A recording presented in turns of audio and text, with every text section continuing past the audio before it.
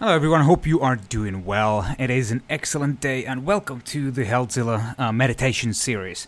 Now, this podcast will be a two-part series, so we will, because of the fact that me and Aki we had such an in-depth discussion, we will be then splitting this episode into two, so that it becomes a bit more bite-sized and easier to manage as well. Hope you enjoy this episode with Healthzilla Weekly, together with Aki Ranin about meditation. Enjoy. 3, 2, 1. Welcome. This is Healthzilla Weekly podcast, returning to you from Singapore after a few weeks of summer break. Hope you're all doing fine and staying safe and staying sane at the same time. We're still suffering from the COVID-19 disease across the world, even though a lot of countries are opening up the quarantine measures and lockdowns and so forth. We're seeing second waves hitting here and there. So hope you are staying safe wherever you are and wearing that mask and washing your hands and doing the safe distancing dance wherever you are. It is a lovely day indeed. And obviously, one of the key aspects of staying sane over these challenging periods is to take care of your mental health. And one of the key aspects of taking care of your mental health actually is meditation, which is something that Healthzilla app as well endorses you to do. And meditation is such an interesting topic overall. I learned it myself a few years ago without any sort of prejudice towards it. I've just noticed so many different benefits to my own life as well. So we thought that this is an excellent topic to discuss over this podcast. So I am joined in this podcast by Aki, our CTO co-founder. Welcome, Aki. Good morning. Hello again. Good to be here. How's your day so far? Yeah, it's good. So it's now sort of 8 a.m. here in Singapore. Woke up around 7. I try to usually wake up roughly around the same time every day. Just yet another little tangent, I suppose, but based on Matthew Walker's sleep research, that was one of the interesting points that he suggested, that a big part of sleep quality is actually waking within the same hours. So weekdays I usually wake up before 7, but I try to wake up around 7, after 7, latest probably 7:30 on weekends. And do you set yourself an alarm clock or without? Oh yeah. But I have noticed that like for me, a kind of noise-based alarm is quite disruptive. At some point I tried those sleep apps, which supposedly pick up your sleep phases, and they wake up in the sort of right phase. I subjectively never really found any major kind of like profound difference there. So what I do nowadays is I've got my Garmin VivoSmart, which is like a wristband wearable, and it's got like a haptic alarm, which is quite subtle, so I find that does the job, and you don't wake up with your sort of heart racing.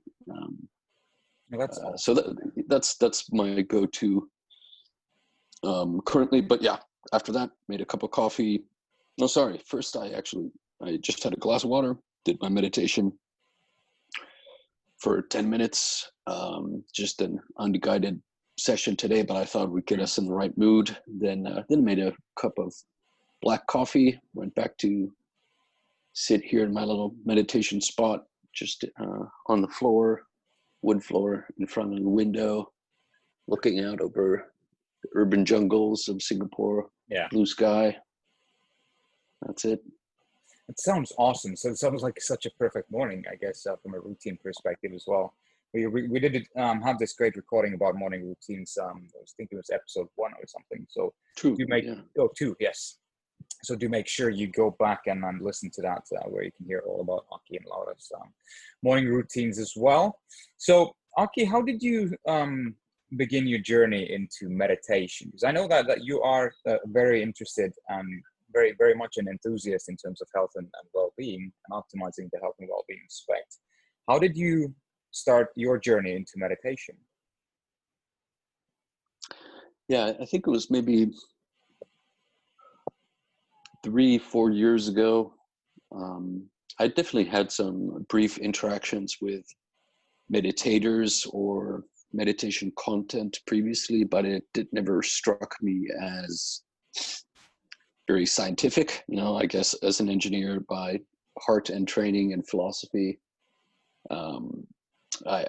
within the health and fitness space, I definitely tend to shy away and scoff at anything which is unscientific. And for the longest time, I suppose I incorrectly labeled meditation as a kind of a spiritual practice. I've never been a religious person, so it didn't really strike me as something worth pursuing. But it's probably around that time, 3-4 years ago, when at least out here in Asia and the wider world, Headspace kind of really broke through, went viral as the sort of first meditation app that everybody was talking about and trying. And I imagine it was around that time, 3-4 years ago, then I thought, well, okay, if there's millions of people doing it, maybe it was the FOMO that got me. Just had to see what's going on there. And so I did the 10 days, the free 10 days. Sure. That's, I think, always been their kind of setup, that you get 10 days for free, and then after that you have to pay. So I did the 10 days for free, and then I stopped because I think I found it interesting, but I found it a little bit, what's the right word? That it wasn't for me. It wasn't designed for me. I felt like it was maybe designed for a person who is struggling and just finds kind of life difficult, and you're somehow very kind of tightly wound, locked up, because I suppose the language was very soft. It was like, everything's going to be fine. It was very kind of self-care vibe, which again, coming from the rational sort of straight shooting European, even maybe Eastern European kind of mindset, that sort of very soft tone, which is maybe designed for kind of Americans, didn't really sit that well with me. So yeah, that didn't stick. And after that, I think there was maybe a year or two even where I didn't do any meditation at all. So I probably from there was more engaged in breathing exercise. That felt like something that was more scientific kind of recovery modality. It was also kind of becoming popular. Guys like Ben Greenfield, talking a lot about breathing at that time. A lot of podcasts, a lot of blog content, videos. That's when probably Wim Hof kind of broke out on the scene. And I got probably mostly into Wim Hof breathing at that time. And it just happened to coincide that it was kind of a more stressful period in my life, with the transition from kind of corporate safety to startup chaos. And I found kind of Wim Hof breathing to be like a very important tool at that time to manage the very unpredictable day-to-day stress levels, going from, oh, this is amazing, everything's going to be great, to, oh my God, this was a giant mistake. It's all going to burn down. This is a massive failure. I'm going to lose all my money. It's going to be terrible. And in that roller coaster ride, I felt that at that point I was probably doing a daily Wim Hof practice for, I'd say, maybe a year roughly. And that really got me much more engaged in this general idea of what's going on in my head. How do I have some level of control over the emotional responses? And I probably started doing a bit of breathing exercise outside, just kind of like a Wim Hof practice for me, I would typically do in the morning when I woke up. So that is something that later on in the story I would kind of come back to in meditation. But at the time I was doing my Wim Hof, but then during the day I would also try a bit of 2-minute breathing exercise here and there. So that's, again, it's everything started to coincide. So I was using the Apple Watch back then. That was my main wearable device, and they had the 2-minute breathing app on the updated Apple Watch, and that was something I was doing. So at some point I was doing that once every hour. I would just take like a 2-minute breather. And you might say that I just found this set of tools in breathing quite useful, but also after doing that for roughly a year, I found like it wasn't going anywhere. What I mean by that is like, it could keep me from rock bottom, like emotionally or stress wise, but I didn't feel like it was building any long-term resilience or capability. So that's probably when it kind of clicked for me a little bit that, hey, maybe going back to meditation in a more focused, rational, scientific approach is going to be worth it. And at that time I was also listening to Sam Harris quite a lot, so definitely one of my favorite podcasts, even today.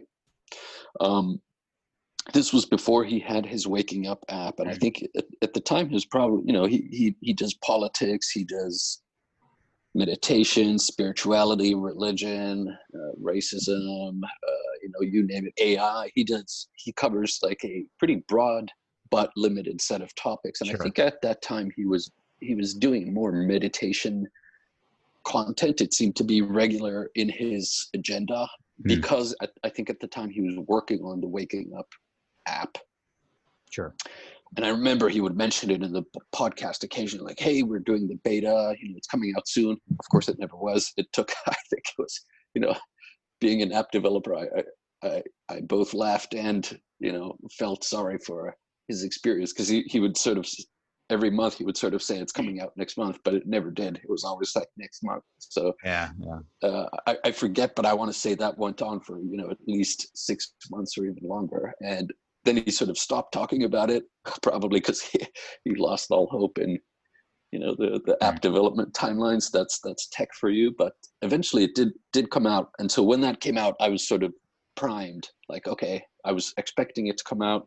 I knew it would be solid because Sam Harris represented to me like a sort of very secular, non-woo-woo, scientific mindset in all things. Sure. So in my mind, if it's like Sam Harris thinks something is worth doing or thinking about or looking into, I would sort of implicitly place my trust with Sam Harris. I guess my just general broad thinking worldview aligned very well with Sam Harris. So since he was so, I suppose, sold on meditation in a certain flavor, I was willing to bite. So when he launched his app, actually, the main offering was like a 50-day course. It was a paid course. I think you had maybe 1 or 2 kind of free lessons or something like that. But I was willing to take the leap there, and I did. And that's probably then what's gotten me on this kind of trajectory of building capabilities around meditation and understanding the role or benefits of a regular practice and developing technique. Because I suppose from the outside, it seems like meditation is about just sitting quietly and trying to kind of find some sort of Zen mode and whatever. And I think for a lot of people who are busy in their lives, which is pretty much everyone, it seems like a pointless thing. It's like, really like his 10 minutes of sitting alone with some bird song, really gonna wasting time. Yeah, exactly. Yeah, it's exactly. It's kind of, then I'm just gonna have more stress in my day because I wasted 10 minutes, just sitting on the floor. And I think what people are missing, and maybe even some of the popular meditation programs I think kind of miss out on is that they kind of don't expose you to the structure of meditation in some sense, that they start off very gently for the most part. And I think this was kind of my issue with Headspace at the time, is it wasn't maybe hard hitting enough, and by hard hitting I don't mean necessarily kind of putting pressure or making it into some sort of university lecture format, but I understand what you're saying. Okay, I do. Yeah. It's interesting. I started my own meditation journey 2 years ago with Headspace as well. I was doing that every morning when I woke up, and as it was so soothing and sort of unstructured, how you sort of dabbled into it, I fell asleep every single time. Obviously, really? It wasn't the best timing to do it straight out of bed, but I just kept falling asleep. I thought this is a waste of space because it was a bit soft and all that.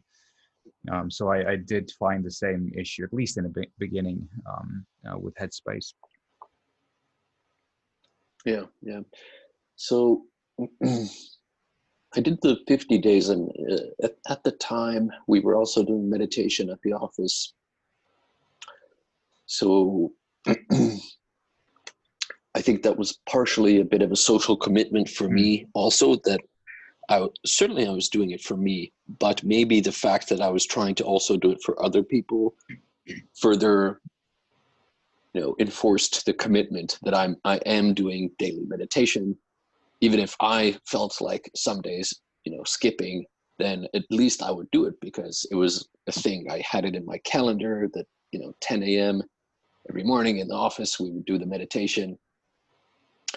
And conveniently, of course, Sam Harris with the 50-day program, they had enough content so I could sort of stretch that out. Of course, there were exceptions, so we didn't necessarily do 5 days a week, but we did probably on average 4 days a week. Yeah. And so we got through that 50 days, a couple months there. And I wouldn't say that every session or every technique that Sam Harris introduced was sort of, amazing and immediately kind of hit the spot. I think that the challenge with meditation at the end of the day is that it's a subjective form of mental exercise, I guess you could call it.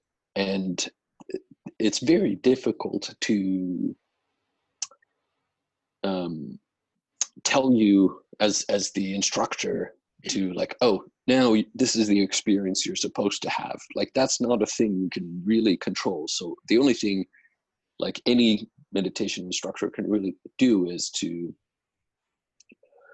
instruct you to do certain exercises which should put you in a certain type of experience, but it doesn't work every time. You have good days and bad days. You have bad days where you're very distracted and the whole, 10 minutes, 20 minutes just goes by and you're totally, hopelessly lost in whatever thoughts, concerns, worries, emotions you may have. So that's where I think ultimately the consistency comes in, that a 10-day course like you've got on Headspace, I think is not enough. And I know they've obviously A/B tested that, so it does work.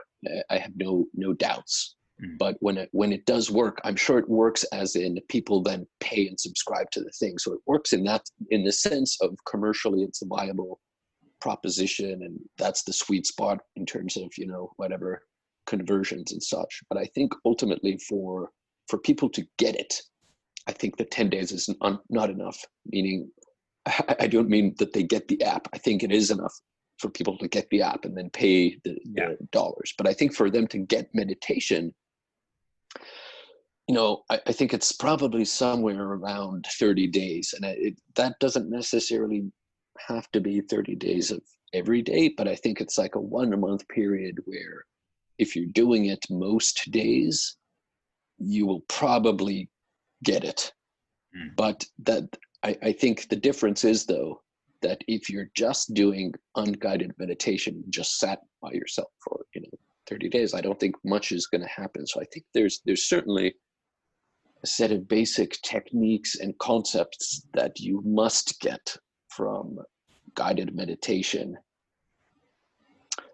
for you to have that moment where you're like, okay, this is clicked for me. I now understand what role meditation can play in my, emotional life. I don't want to use the word spiritual necessarily, but certainly in your emotional life, that is something that we all have. Even engineers have emotional lives, maybe just slightly narrower emotional lives. So that's, I think, the step everybody has to try to get to, and sort of find content or some sort of routine where you can bootstrap yourself to the 30 days, because it's not like you're going to go from day 1 to day 30 and it's going to go sort of linearly or exponentially get better every time. That's absolutely not true. And this is why I think most people stop meditating, is because maybe after the 3rd day, maybe the 1st day, maybe the 22nd day, they have a slump or they have a rough patch, right? Where it's like, it's not working. It's just frustrating. It feels worse than before. It feels like this is no longer an uptrend. It's now a downtrend. It's negatively contributing to my emotional life. And I think you just have to somehow grit through that period to where then you notice at some point, I guess, that even the worst meditation experience that you may have is no longer kind of absolutely negative. It is an overall net positive. And so you get a sense that, okay, I get a sense here that there's kind of an uptrend that is persistent. So even I may have, up and down days, but like this thing is going somewhere. I think that's where you have to get to, where meditation then really becomes a habit, in the parlance of Healthzilla and healthy habits, all that kind of thing. I think meditation is one of the trickier habits for that reason, that it's subjective, and it does require certainly an extended period of trying before you can really say that I'm getting benefit out of this without being what's the word?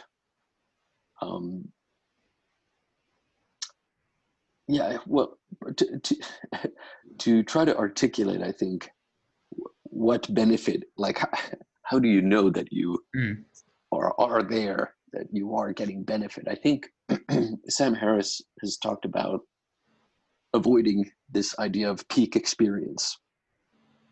So we're kind of used to, in just general life, of seeking peak experience. Like, you want to have the best work day, the most productive meeting. You want to have the best date. You want to have the best holiday. You want to have the best dinner. You want to have the best workout, PR every time. Like, we are, I don't know, psychologically, sociologically kind of wired to seek out peak experience. And meditation is actually the one time where that is counterproductive. So Sam Harris talks about, like, people paying thousands of dollars to go on these transcendental meditation courses, and you want to go to the most beautiful meditation retreat where you're sitting on some mountaintop, and the haze and the mist is coming through the morning sunrise, and the birds are singing, and you have like this nirvana experience. Like, that is specifically not helpful, because the peak experience is kind of an illusion anyway, right? So even if you have it for one day, then you get off the hilltop, you go back to the boring, menial routines of your own life in a dirty city with pollution and ugliness everywhere, and mean people on the streets. And then, like, how are you then going to maintain this sort of freedom that you discovered on the hilltop? Or does it mean that you basically have to become a monk to actually get anything out of meditation. So I think that Exactly. meditation offers a pretty profound avenue of exploring a sense of being comfortable and accepting life kind of as it is, and not trying to escape from it, not trying to change life, but finding acceptance, peace, quiet within whatever situation you're in, because that is actually like the ability which is then useful, because meditation is not something, it's not like a celebration of the good things in life, right? It's if this is going to be useful to you, it should be most useful to you when the chips are down, when it's the worst week of your life, is when meditation should offer you that respite. So that's I think it's just conceptually a tricky proposition for the modern condition, the modern life. And that's why I think, again,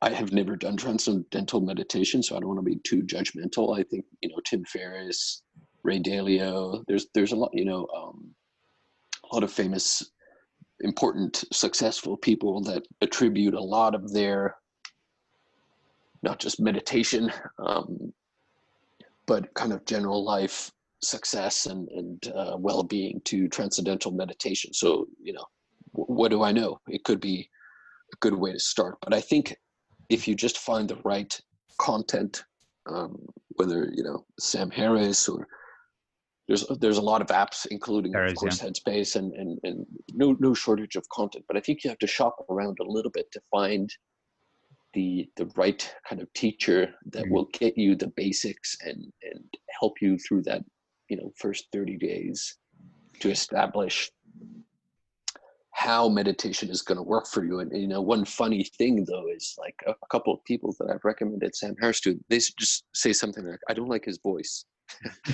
and for people that I've sort of tried to kind of sell meditation to as a thing that they should try, I found that feedback a few times, that it actually seems to matter quite a lot whether you just like the way the person is talking. It's the tone of voice, the I don't know, the intensity of their voice, or the implied character of their voice. I don't know. There seems to be something there that, is it a female voice? Is it a male voice? What works for you?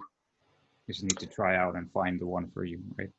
Yeah, it seems so. But the good thing is, of course, now there's like no shortage of even free content on YouTube, Spotify, other places. So one of the very interesting aspects about meditation is that when I talk about meditation to people close to me, oftentimes I get the answer that, okay, well, it is a bit woo-woo, as per what you mentioned, and it's just a waste of time and all that. And it's been a bit difficult for me to try to explain the benefits. I think you laid it out in your previous blog post really well. But could you sort of elaborate because you come from a sort of skeptical background into meditation, and from a scientific engineering mindset, where you didn't see it in the beginning, the potential benefits of meditation. So as you've done the sort of deep dive, the 100 days of meditation, what were the sort of concrete benefits and changes that you saw in yourself or your way of thinking through this journey? Yeah, well, I guess we could look at it two ways.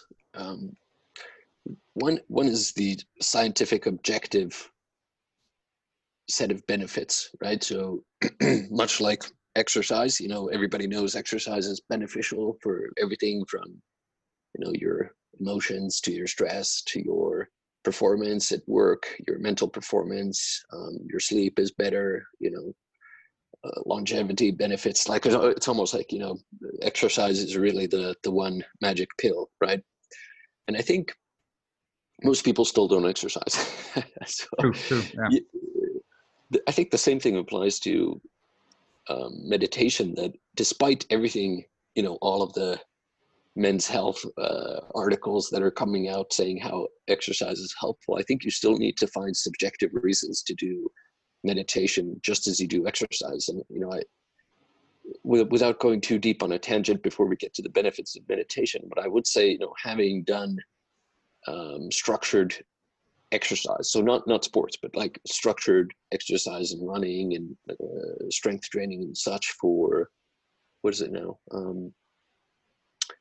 20 years. Yeah. That at the end of the day, while I would like to think that I'm doing it for the scientific benefits, and certainly I would say like the scientific benefits do impact the way, the type of exercise I do and the frequency and the methods. But it honestly, I do exercise because I enjoy it, right? That's the real world kind of dumb reason that you have to have when you're, you know, waking up at 6:45 and you're like, oh, you know, I'm going to the gym. Like, if you don't like being in the gym, lifting the weights or, you know, running or, you know, whatever the exercise might be, you can't fool yourself by just looking at the scientific studies and the you know, longevity benefits every morning. You know, that's not going to help you motivate yourself to go there. And, you know, even, you know, habits themselves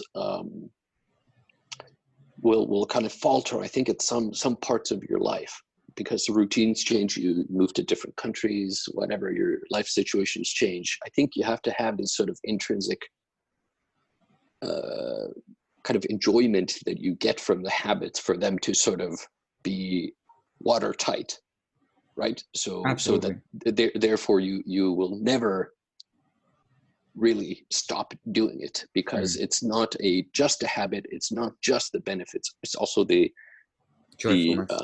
enjoyment. And so for me, like in an exercise context, that could be a combination of things. That, you know, the gym, it's a nice gym. It's nearby. In my case, it's literally downstairs. It's, you know, I listen to podcasts. So there's like, I layer on a bunch of things which I enjoy about the experience, right? I go early when it's quiet and there's not, you know, lots of other people. I don't need to wait to get access to equipment. And I run in the morning before it's too hot in Singapore and the sun's coming out and people are out walking their dogs and going out for coffee. So like you need to layer on these things that you enjoy, so that it's not only reinforcing the habit, but you're genuinely, like, even if the exercise itself doesn't go that well, the overall experience was positive because you listened to an interesting podcast.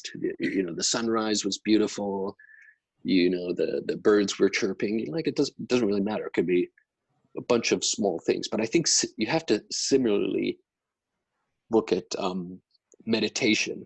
That, you know, I can roll off a whole list of benefits here, but I think you also have to subjectively find enjoyment in the process of meditating. So that, you know, what does that involve? That involves, I suppose, like choosing the time. For me, definitely morning is preferable. So now in the lockdown situation, you know, we tried it for a while. We tried doing virtual meditation, but that doesn't, it's too technological. I think you lose quite a bit of the effect. So at home now, when I do my own meditation, I tend to do it immediately after waking up, which seems to be like the most recommended method of doing it. So I go to this place here in front of the window and this nice wood floor, and I enjoy, you know, just, for example, the moment of sitting down, looking outside. In Singapore, the sun always shines. So around 7 a.m., the sun's coming up, the clouds are out, sky is blue. And I wish this was some beautiful natural kind of waterfalls and, you know, mountaintops outside, but it's just, you know, series of condominiums of varying heights and styles with a few trees interspersed. But I enjoy looking out, just taking a look. You know, there's a few people out on their balconies with cups of coffee. So even if I didn't meditate, that already was enjoyable to me. I enjoy, you know, taking my cross-legged position on the wood floor, even though it's hard, I enjoy the hardness of it, right? Because meditation in some sense is like, it's not finding the comfortable pillow. It's about finding the hard floor.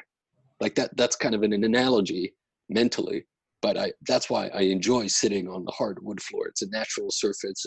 It's of course man-made, but it's somewhat natural. So I enjoy engaging with a natural moment in my artificial technological life. So then, no matter how the meditation goes, like today it was sort of so-so. Yesterday it was actually pretty mediocre. I was pretty much distracted for 10 minutes. But still, it's kind of a net positive. Like, that was a nice thing that I did, and I feel good about having done it. And because I wake up earlier, I certainly haven't, wasted time in my day, and I can approach the day now with a sort of sense of balance, even if the meditation itself was, sometimes not that great. So that's I think, that's just, now we have covered, I suppose, the surrounding context of your meditation without even having discussed the meditation itself. So then if we kind of categorize the benefits again, we can quickly just run off, I guess, the objective scientific benefits before we get into the subjective benefits. So the high level scientific things you would look for or can look for are things like mental performance. So again, as a sort of busy bee in the corporate world that we live in, even if you think this is all, nonsense and whatever, you could just use it purely as a performance tool. So there's certainly research to say that, some practice of, say, as little as 8 weeks, they can measure increased responsiveness and control of attention. So, is that something, are those capabilities that are going to be useful in your board meeting, in your pitch, in your, whatever business context? Absolutely. So I'm sure that's why partially, in places like Silicon Valley and New York, those initial early adopters of Headspace used it. They were looking for, an edge. That's why they're now doing microdoses of LSD and exactly. whatever goes beyond. But certainly there was kind of a performance component that these kind of people outside of the Asian spiritual context were willing to try it. And hand in hand, I think, goes stress relief. So there's a lot of study about stress relief as it relates to, not just the subjective sense of stress, but the actual physiological correlates of stress, which would include things like cortisol, insulin, oxidative stress at the cellular level. So, fundamentally, I suppose the functional role of meditation there is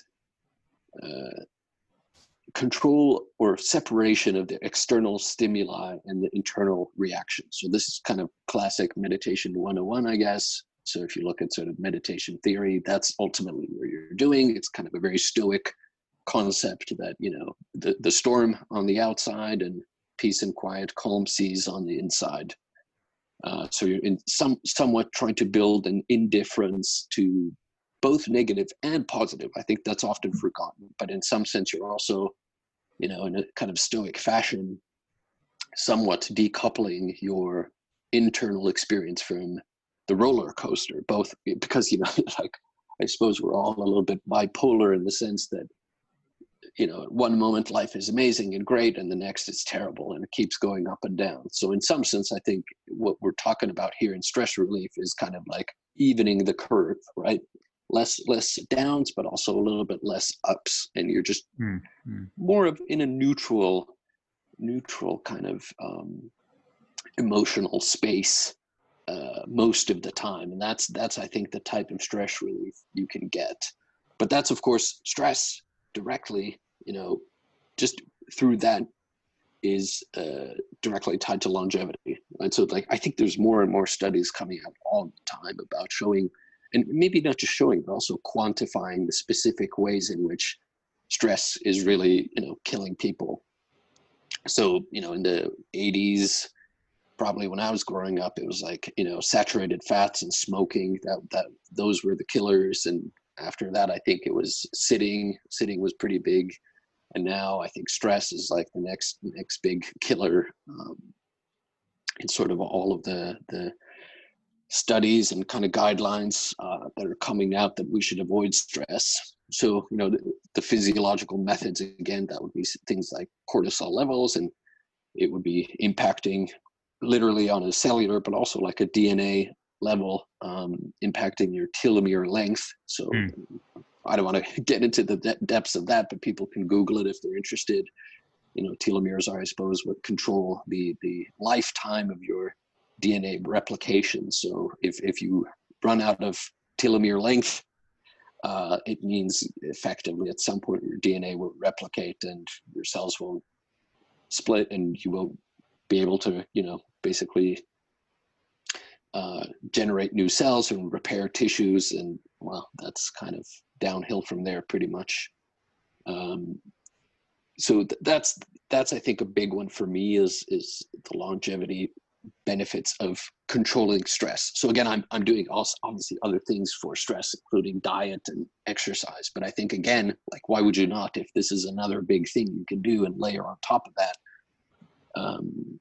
And since at the end of the day, if you think about stress, yes, there's a physiological component to stress, but largely stress is in the mind. So yes, you can do exercise, you can do diet to try to indirectly control, the likelihood of a positive stress state. Like, yeah, you can do, control relationships, all sorts of things, right? But at the end of the day, it's in your brain, right? So why would you not go to the source? So meditation, I think, is, at the end of the day, I think it's probably the most powerful method you have available to yourself to control stress, because it's directly going into your thoughts, your head, to kind of mess in some sense with what's going on there, rather than trying to indirectly, externally impact what's going on there. So that's a big one. And then the final sort of clinical benefit is just brain health.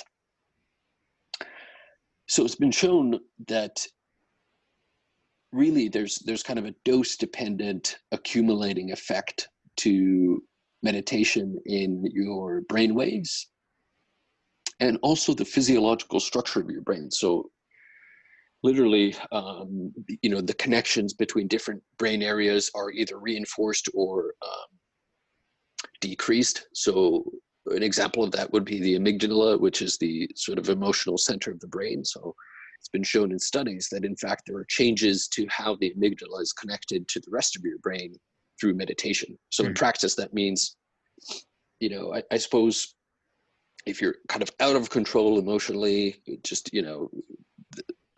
roller coaster, social media, news, you're just living from sort of dopamine hit to dopamine hit and desperately trying to find your next hit, searching for it from relationships, from work, seeking the peak experience, then you're reinforcing your brain to be driven by the amygdala, which is the emotional center of the brain, which is part of the reptilian brain. So you're basically degrading yourself to be like a lizard, which is just entirely responsive, right? So any stimulus coming out from the world, boom, what should I do? Oh, I should be sad. Oh my God, this is terrible. Boom. It's an amazing experience. I'm having such a great time now. Oh, great. Dopamine hit. Amazing. 5 minutes later, this is terrible. I've lost everything. I should jump out the window. And so meditation can help you get out of this vicious cycle of being emotionally driven. So it can physically change the makeup of your brain. I think that's when this was not something I knew. I don't think it's that widely known. I don't think it's that widely reported. I think these are studies that have come out in the last couple of years, but true. Like that's crazy to me.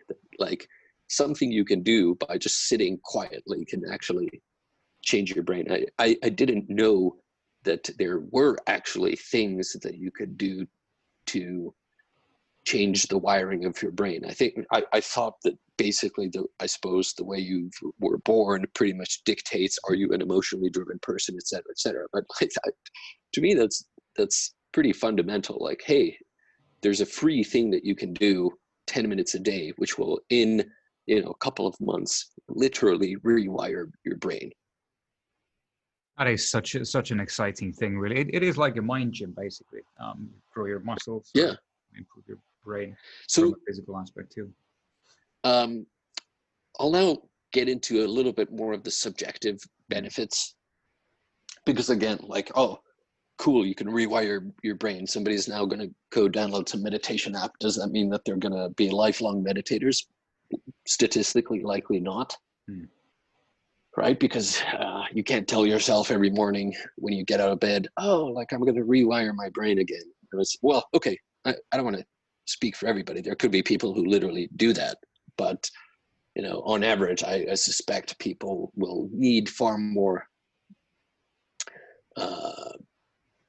intrinsic, selfish, short-term carrots, motivators to do this. So I guess what I can do is try to chronologically uncover or unpack some of the benefits that I've seen. And of course, this is anecdotal, but certainly if you just read about people's experiences about meditation, I think these are all quite typical, but it just, I suppose, means like the timing of these or the order of these might be quite different, because again, it's a subjective. Maybe my brain wiring when I started meditation was a certain way, and other people, it might be totally different. But I would say that the first thing to aim for and maybe to notice is just being comfortable with your thoughts. And again, I think this goes to my points about sort of the modern condition that even I've been meditating now for, hundreds of days at this point. But even I find myself, regularly addicted to the smartphone, checking notifications, checking my, stock portfolio, checking my LinkedIn notifications, checking my, Instagram, whatever, right? So it's not like I've been cured of the modern condition. But at least there's also times when I'm, in the waiting, like yesterday, I was just at the doctor's office. I was just waiting in the doctor's office for 30 minutes. I now enjoy finding those moments where like, okay, I have nothing to do here. Like, yeah, I could be obviously scrolling Instagram and, looking at stocks or, whatever to preoccupy my mind and avoid having to face my thoughts and emotions. But now I'm sort of sometimes, not every time, but I'm sort of curious to say like, okay, what if I just sit here and just like do nothing? Can I be comfortable being alone with my thoughts? And of course, this is mainly what you do during meditation, right? So that's the 10 minutes that you dedicate to this kind of practice. But I've noticed that it starts to bleed in to life outside of meditation, where you're sometimes even seeking this kind of solitude, because for most people, solitude is the last thing you want. And, the great comment Sam Harris has made about this, that if you think of punishments that society makes for the worst people, then outside of capital punishment, which is literally taking your life away, the second worst thing is solitary confinement, right? So if you're in prison, the worst people have to sit alone with their thoughts. That is the worst punishment imaginable by society. That tells you quite a lot, doesn't it? Like, it does. This is some sort of personal hell that you have to face your own fears, your own thoughts, that this is something to be avoided and only, wished upon the worst dregs of society. this is meditation is actively suggesting that this is something to seek out, and I think it's definitely something that we have lost in society, because when I was a kid, we didn't have smartphones. We had plastic toys and Nintendos and things like that, but you couldn't take it outside with you. Like nowadays, children, even when they're outside, they have their smartphones and they're playing on 4G, Minecraft or whatever, games. But back then, you went playing sports and biking and whatever, mostly with friends, of course. You wouldn't want to be alone. That was lame. But certainly there were more times in which you had moments, 5, 10 minutes, 15 minutes alone, whether you're waiting for a friend or you had moments alone. And certainly if you go back, further and further in history, this was not only a reality for a lot of people, whether they were working alone or they were living alone or walking to get water or walking to work alone. There was a lot of solitude that was just enforced upon you by just life, right? It wasn't weird. It was normal. And I think a lot of people probably enjoyed those moments of solitude where you can gather your thoughts and just get a sense for how you're feeling. And I think that's now what meditation gives you, is it teaches you that skill again, where like you're okay being alone for a little bit. You're okay checking in with your body, your physical sensations. You're okay to check with your emotions. You're okay to check with the thoughts that are racing through your head. And then layer by layer, I think as you do more meditation, you start to find, I think, like physical representations of those things. So you become a little bit more sensitized to those three categories. And still today, when I start my meditation, that's the three kind of check-ins, the 3-step check-in that I do. I check in first physically, like how am I feeling? Are there any aches and pains from, I don't know, workouts, from just waking up, whatever, like, oh, my neck feels a little bit stiff today. So you sort of go through that check and say, like, okay, my neck's a little bit stiff today, but that's okay. Like, that's not gonna prevent my day. That's not gonna prevent my meditation. I just want to be aware of it, because we're so busy. You wake up, you grab the cup of coffee, you're out the door. You literally, like, you suddenly have these sensations of like, oh my God, like my back is killing me. Like it's been, creeping up on you for days, but you just literally like didn't take a moment to notice that. So this just a physiological check-in has certainly become a big sort of part of my getting into meditation routine. So that's like the first 5-10 seconds of meditation for me, is like checking in just on the physical sensations. Then I would check on, I would say, like my emotions. And like, what does that mean?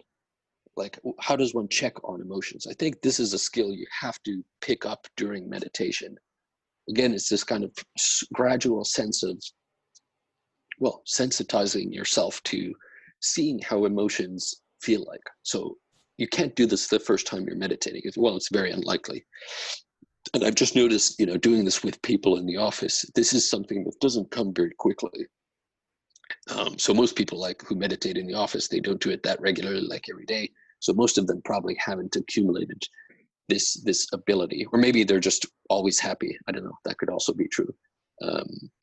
So they never have negative emotions. But for those of us who do have negative emotions, so I don't necessarily consider myself like a depressive person or a person with very dark thoughts and tendencies, but I would say that I have a tendency all through my life towards anxiety. So just generally having a sense of there are things that I'm not doing, there's things that I should be doing, there's stuff that should have been accomplished. So I just have the sense like I'm always a little bit behind on something that I can't always put my finger on. And so this is the second thing I check in. So for me, subjectively, where I can sense this anxiety is in my sort of chest area or my throat. So it's somewhere in that range. And how do I know if I'm anxious? It is usually accompanied by an actual physical tightness in my chest and my throat.